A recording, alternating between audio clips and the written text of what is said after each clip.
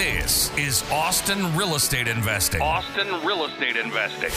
We'll be discussing real estate investing in Austin, Texas, and bringing you experts from all different sectors of the real estate game. Your host, Jordan Moorhead, is a real estate agent and investor in Austin and is here to help you get started or to build your portfolio and explore new strategies. Hi, this is Jordan Moorhead, and this is Austin Real Estate Investing. Today we've got Grigory Gorshteyn, a newer investor here in Austin, but a longtime investor up in Minneapolis, Minnesota. He's also a broker, a property manager, and an investor in multiple states, and today he'll share more about that. But real quick, Grigory, how you doing? Doing well. How are you? I'm happy to be in Austin and away from the crappier weather that's happening in Minnesota. So sure, it's good to be here. Well, yeah, and we'll definitely talk about why you're in Austin here in just a bit. But real quick, who are you and how are you involved with real estate investing? Sure. So my name is Grigory Gorshteyn, as you mentioned. I got into real estate at a very young age. I got my license back when I was 19 years old. My father has been in real estate since 2000. I saw him work through the Great Recession in 2008 and how he maneuvered through that. And they started investing when the market crashed, primarily in North Minneapolis and Minnesota, into Section 8 housing. And I saw them do that. And as I got older and graduated college and whatnot, I got into real estate investing, and now that is my full-time job, along with being a broker and a property manager. Awesome. And I definitely want to talk more about Section 8 and obviously you and what your family's done. So I obviously know your story pretty well. We've known each other for a long time. Your family started investing before the meltdown, correct?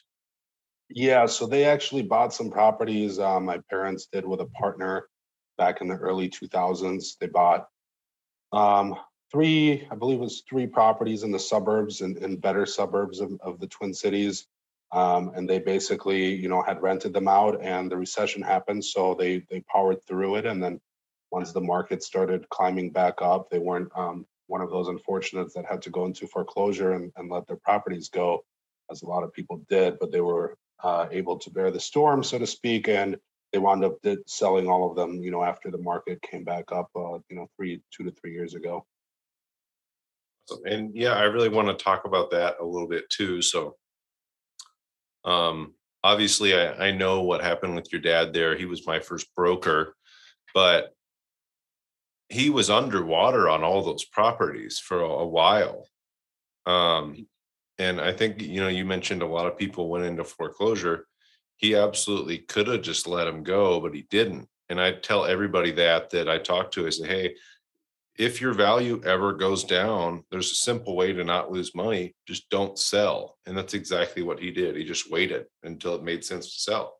Yeah, exactly. And on those three properties, they had one in Coon Rapids, one in St. Louis Park, and one in Eden Prairie. And those three houses, they were doing Section 8 rentals on all three of those. And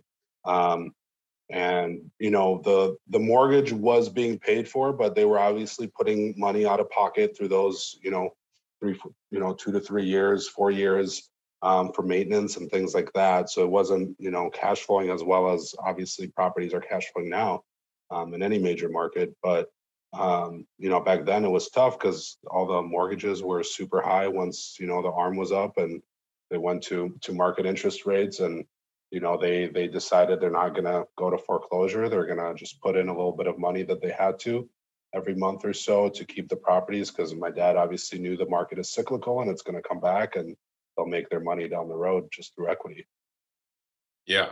Yeah. And I think that's a good lesson to a lot of people is don't freak out right now or right when something goes wrong and think, oh, it's not better now and it's not better in 3 or 6 months. If you wait long enough with real estate, your prices are always going to go up. Your rents are always going to go up. It's typically always, there's never a time where 10 years from now, the prices aren't up and rents aren't up. Maybe a year from now, prices might not be the same and rents might be flat or down a little bit, but you can never look back and say, oh, in 1990 and in 2000 prices are much higher than in 1990. Oh, So absolutely. just keep time on your side. And yeah, so you mentioned that, your family got into real estate in 2000. How did your family get started doing that, and where are you from, and like what were they doing before that? Yeah, so originally, sorry, that's my dog slipping on the floors here. Um, but originally, we're from Moscow, Russia. My dad had his own construction company there. It was one of the first privatized construction companies when the Soviet Union collapsed. So we were doing pretty well. And when we moved here, we didn't really have much. My dad moved the year after us. His goal was to keep running his business and his company in Russia, in Moscow, and travel back and forth. However, that didn't pan out. So my dad's first job in America was Pizza Hut. He went from being a very successful business owner at, from the age of 30, early 30s, he started his business in Russia, and came here at the age of 37 and went to work for Pizza Hut, mopping floors, driving pizzas, making pizzas, whatever he could. My mom walked 16 miles a day just to take ESL classes so she could learn English. They both wound up getting their like Microsoft Office degrees at like Hennepin Technical Community College after both having, top degrees in Russia. And it was really my mom who pushed my dad into real estate. He went from doing the pizza thing to working at Edina Couriers, which was like a delivery company where he just delivered random things to businesses. And, he was working 12, 14-hour days just to support the family. And my mom kind of pushed him into real estate. That we bought our first property. We were on Section 8 ourselves when we moved here for about a year and a half. And my parents wanted to get off it as soon as possible because they've always been independent. And, growing up in the Soviet Union gave them tough skin. So they didn't want to be on government assistance. That was just their, personality types. And so we bought our first property in Minnetonka in Minnesota. And that was probably in about 2000 or so, 99 maybe. And that's when they went through that whole process of buying their first property in America. And my mom just pushed my dad into it. And he, he had to take the exam several times because he literally just like memorized what the questions looked like because he barely spoke any English. So it was like photographic memory of like the question and the answer that goes with that question. So it took him, I think, 3 times, which is still pretty good considering he spoke no English. So Yeah. that's when he started, was around 2000. He joined Coldwell Banker Burnett. And then in 2002, as soon as he could, he opened his own brokerage. Yeah, that's funny. It took me 3 times, and English is my first language. So Yeah, I remember that. what's that say about me? Awesome. Well, yeah. We'll talk more about Minneapolis and Section 8 and all that stuff here in a second too. But why are you in Austin? Why come to Austin? Have you wanted to be part of GoBundance, the tribe of millionaires, but just haven't hit that millionaire status yet? Well, now you can, not even being a millionaire, by joining our new program, GoBundance Emerge. My name's Jamie Gruber, creator of GoBundance Emerge and member of the GoBundance community. And now you can join GoBundance.com/emerge, GoBundance.com/emerge. Use code Jordan for $100 off this 12-week goal-setting program and mastermind that'll propel you to being a whole life millionaire. I mean, if you've ever lived through Minnesota winters, which I know you have, but those who haven't, you'll understand that, if you have the ability to escape the winters, you should do that, unless you just love not being outside. But really the reason is I came to Austin for the first time maybe 3-4 years ago, and I just kind of fell in love with the city, the energy, the vibe here. And I knew that, my goal was to get enough passive income where, my career wouldn't hold me back, and where I could travel and I could be where I want to be. And Austin's obviously, as everyone's heard in the news and everything, a growing market. It's exploding. I knew I wanted to be involved somehow. I knew I wanted to have real estate here. And so I bought back in August. This last August, I closed on a condo. Thank you, Jordan, for being my realtor here, because I'm too lazy to spend 180 hours taking the classes here. So I bought the condo. There were some issues with lending and stuff. So I wound up getting a hard money loan on it, which I'll refinance here in a few months out of that. But yeah, it's a 2-bed, 1-bath condo. It's about 15 minutes south of downtown. It's a great location. Actually super close to where you just bought your, fourth house hack here. Yeah. So yeah, I love the location. I love the city, and I wanted to escape the winters. That's really why I'm here. Awesome. And real quick, so you're 100% financially free today. You work for yourself. That wasn't always the case. So how did you get started investing in real estate? And really, what did that path look like for everybody listening? Because I think people say, oh, I hate my job. I got to get out of my job, and have a real short timeline for that. If I want to be done next year, I want to be done in 2 years. Sure. So for me, I went to Claremont McKenna College. It's a small liberal arts school in Southern California. I majored in economics and accounting, and my first job out of college was a staff accountant working for Carlson Companies, making 50 grand a year. This was back in 2013. Pretty good money. Definitely could afford to do things I wanted to do, live on my own, and whatnot. I bought my first investment property. I got my job in March, and in June, I closed on my first duplex in North Minneapolis. It was a 4-bed, 1-bath in each unit, and it would cost me $82,000. I cash flowed really well on it, and then, I had a time in my life where I decided real estate wasn't for me, and I was kind of a serial entrepreneur and went through different businesses, laser tag, non-emergency medical transportation, vape shops, was just trying to find myself. Didn't want to do necessarily what my dad did. A lot of kids grow up and they're like, I don't want to do what my parents do, or, and so I fought it for a long time. But that was the first property I bought, was back in 2013 or 13 or 14. And it's worth like 260 now. And I bought it for 82. I sold it to my parents because I didn't want to deal with it when I was younger. But I totally forgot your question because I went in a circle. Why did you get started in real estate investing? And then how long did it take you to achieve financial freedom? So everybody wants to achieve financial freedom really quickly. And you got there in your own way. Sure. So that first job, I knew really quick that I didn't want to work full time my whole life. I saw the same people walking in with the same lunch bags and coffee mugs, looking all sad into their cubicles. And I just knew that wasn't for me. So I quit that job after 13 months and I never really went back to corporate per se. I did all my own things. And then about, 5 years ago now, in 2017, I got back into real estate. I got my license back in 2016 in Minnesota. And then I bought my first investment property again in 2017. And at the same time, I was working a full-time job. But I told myself that I'm going to keep my full-time job in the real estate industry. So I wound up working for Greystar, which is the largest multifamily property management company in the world. I think they're close to 700,000 units under management or so. And they're all over the world. And so I wound up starting at a job that was paid $15 an hour. I had to humble myself and I wanted to gain the experience. And I knew the company was big enough where I could move up pretty fast. And so it took me a total of 3 years and 7 months with that company to be able to quit my full-time job and be financially independent. And that happened 2 summers ago. Awesome. Yeah. And I think I just wanted to illustrate that point to people where that was actually really quick. I think you did that pretty quickly, 3 years and 7 months to be financially free, in my opinion, pretty quickly. And I just wanted to illustrate that point to anybody listening.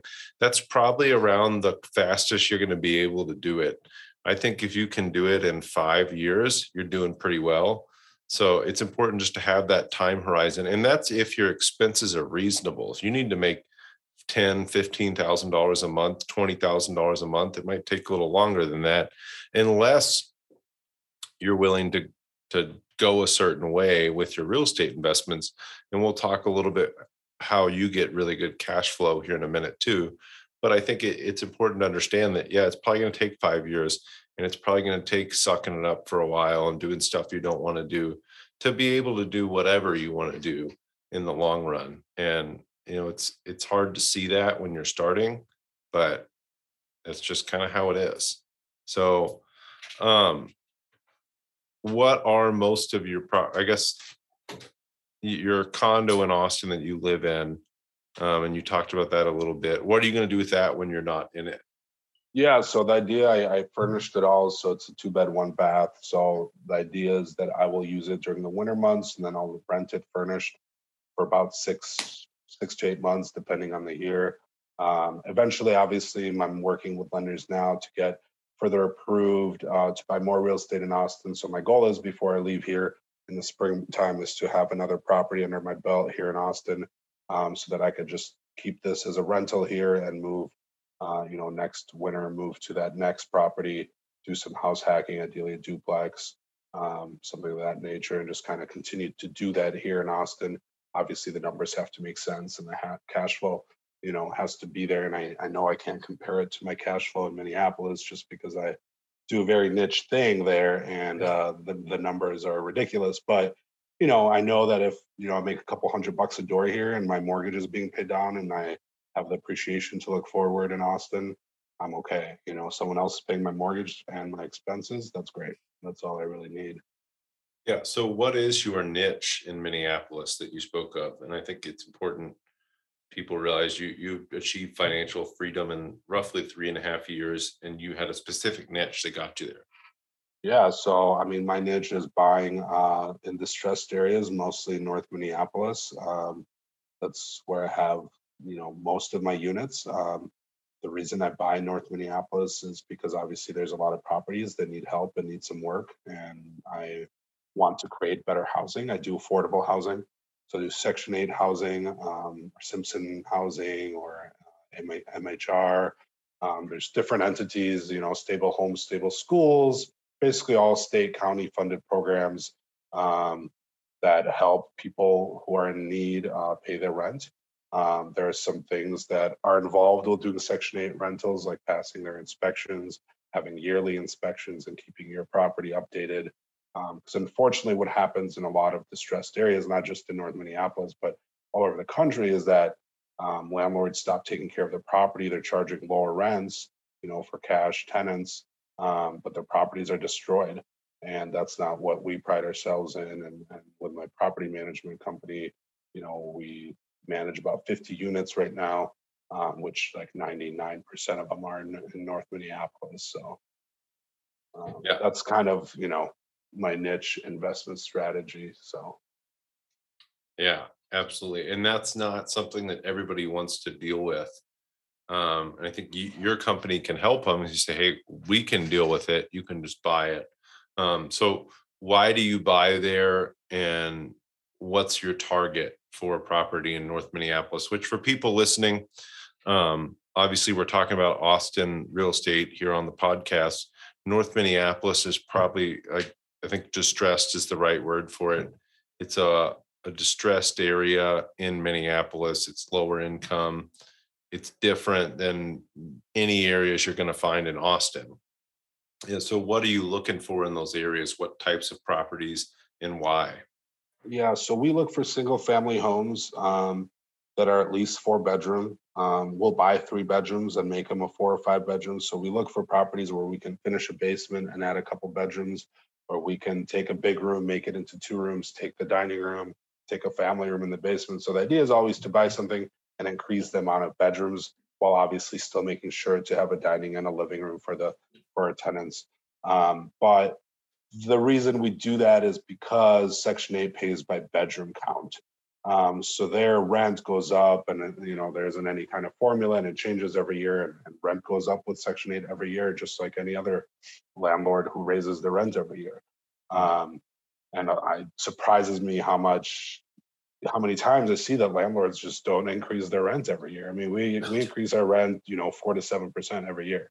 And Section 8 is cool with it. But so we look for single family homes. I personally don't like multifamily, just because then you have to deal with, the snow and the lawn care and who's going to do what and the trash around the house and tenants tend to kind of blame each other, their neighbors. Oh, well, they didn't do that, we did that. And, so I love the single family. Most of the families, they're big families. They're families with, 6 to 11, 12 children. So when we house, our smallest property has 8 people in it, probably 7, 8 people. Wow. And our 6-bedroom houses have, 12 to 14 people in them. And they obviously want their own yard and they want their own space and their own house. So they know their kids are going to run around and be loud. And so that's kind of what we look for. We do nice updates to them. We'll paint, we'll put in new floors, we'll, update kitchens and bathrooms if we need to. And we provide nice housing for those who are in need. Nice. So you see a lot of properties because you're a property manager and a rental property investor. Could you tell our listeners some advice on how to avoid pitfalls or a bad deal or something you don't want? So I know if you're looking for a property to run a Section 8 rental out of, there's certain things you're not looking for. Or, like you said, there's reasons you don't like multifamily. Can you just give our listeners some advice on how to avoid a bad deal? Yeah, I mean, obviously the numbers have to work and you have to always budget, for remodel expenses that you don't see happening. I bought a property in a duplex in Orono this last May, and Orono is west suburbs of the Twin Cities, and it's by Lake Minnetonka. It's a nice area.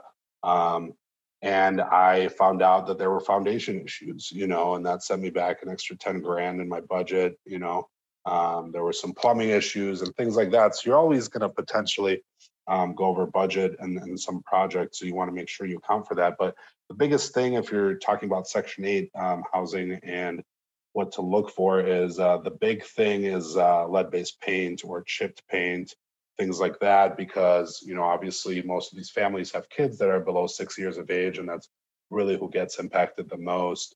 So you want to make sure that, if your property is older than 1978, that you go through and you paint everything and you make sure there's no chipped or peeling paint so that your tenants can be healthy and not have to worry about that. And that's something they look at during the inspection as well. So if we're talking about Section 8 housing, that would be my biggest point of advice, is make sure you go through every single piece, window sills, door trim, walls, exterior, everything, soffits, fascia, anything. Can't have any chipped or peeling paint. Yeah, no, I know that is a big deal. And I don't know if they even discriminate before 1978. I think if they see it, they're probably upset about it. But of course, before 1978, that's a big risk. If they find lead paint, it can be painful for you, the landlord.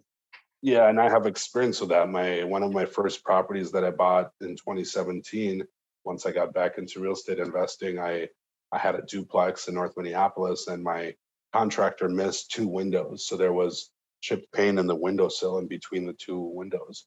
And so the Section 8 inspector caught it, and they requested for me to do testing and things like that and get a clearance report from the county.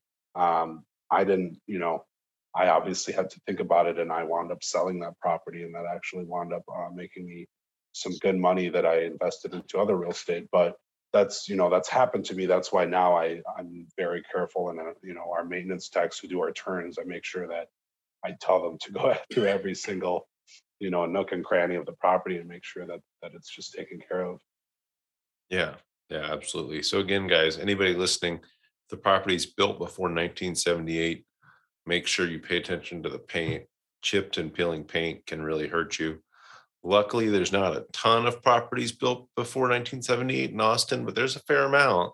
So especially if you're looking at multifamily or older properties closer to downtown, there's tons of properties built for 1978 in those areas.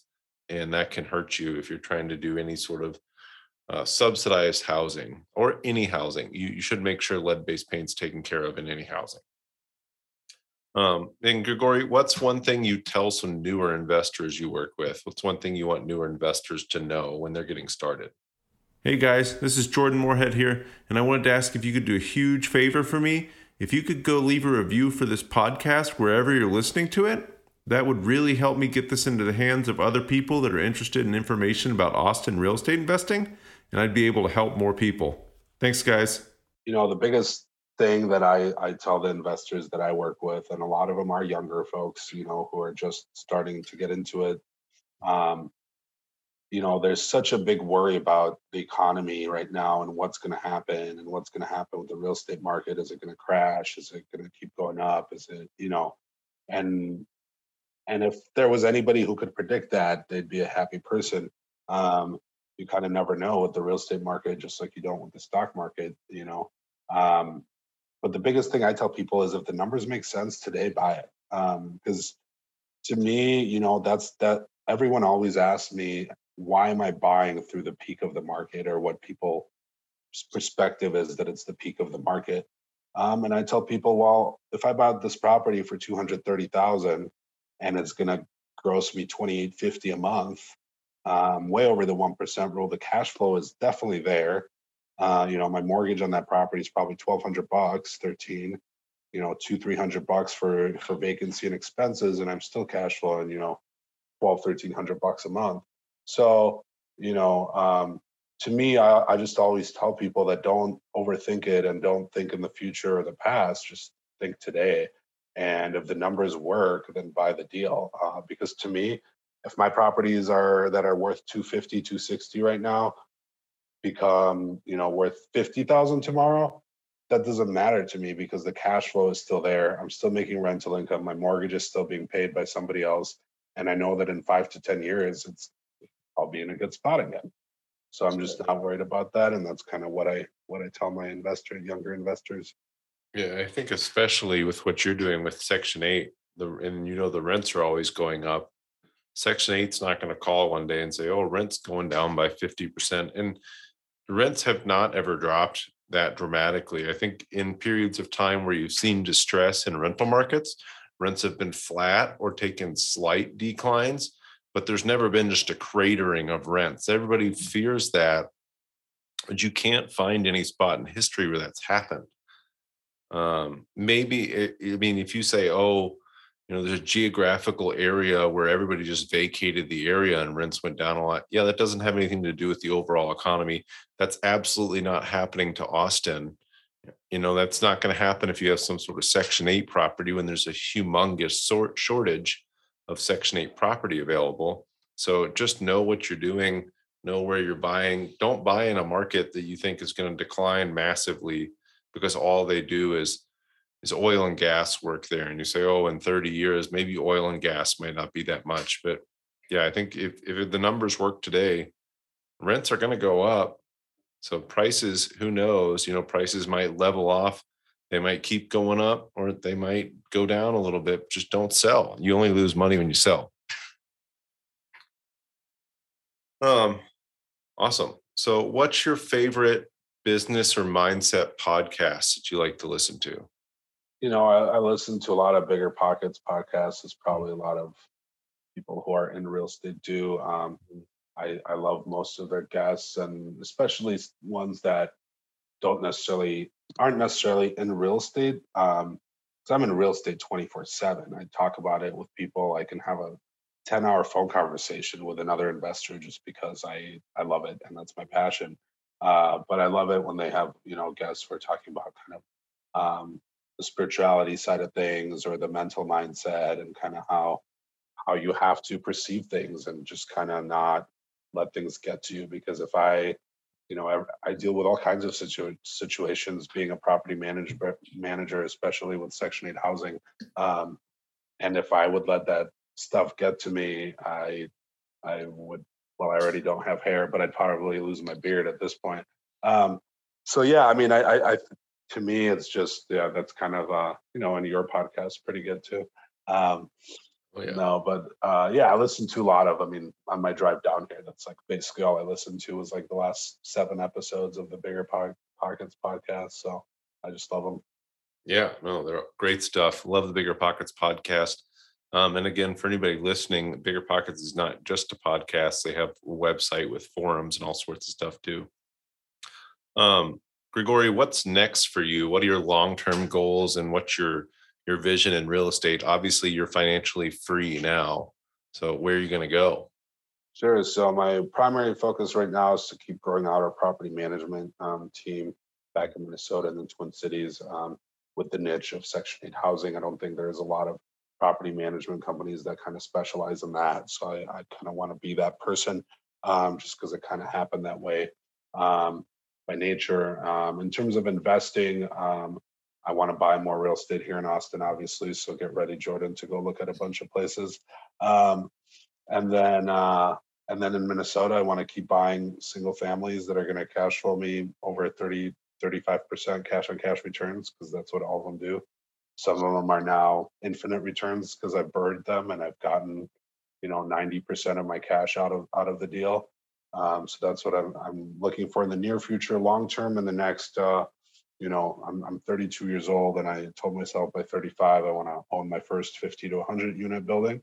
So that's going to be kind of my next long-term, 2 to 3 year plan, is to basically start looking and get into multifamily, just because I have the close to 4 years of experience in multifamily property management, going from leasing to assistant manager to property manager. So I know what to look for. I know, I can look at the budget and I can make sense of it, and I can audit the property management company there and see if they're doing a great job or not, or maybe even start my own, who knows. But that's kind of my, short-term to semi-long-term plans. Nice. Yeah, no, I think that plays well together. You've got all that property management experience. You've got an accounting background. The multifamily real estate is all numbers, but especially multifamily. Mm-hmm. What's the best way people can get a hold of you? So let's say somebody's looking for property management advice, or they need to maybe use your services. What's the best way somebody can get a hold of you? Sure. So we have a website, and I'm about to kind of redo everything, but it's Algoa Realty, ALGOrealty.com. I am a realtor, Grigori, on Instagram. I post a lot of my remodels and our deals and a lot of food because I'm a foodie as well. On my Instagram, that's Realtor Grigori, Grigoriy. Yep. Those are kind of the two places. And we'll put all this in the show notes too, guys. So remember, anytime you ever want to hear more about somebody, look in the show notes, and there's links to everything they do in there. Last question, most important question. What's your favorite restaurant in Austin here? Man, I've been to a lot of them here, but for me, it's Terry Black's. It's probably going to have to do it for barbecue. The one in Lockhart. Oh, yeah. That's close enough to Austin, because the one in Barton Springs gets so busy. The line's like 3 blocks out the door. So. Absolutely. Yeah. Anybody listening to that hasn't been to Lockhart and eaten some of the barbecue there, Schmitty's, Terry Black's, it's like the original barbecue places that have all branched off into chains and are all around Central Texas now. But it's really cool. Well, awesome, Grigori. Thank you so much for coming on today. Again, anybody needs to reach out to Grigori. It's algorealty.com and Realtor Grigori on Instagram. I'm sure he'd love to talk. Yep. Thank you, Jordan, for having me. It's been a blast. All right. Thank you.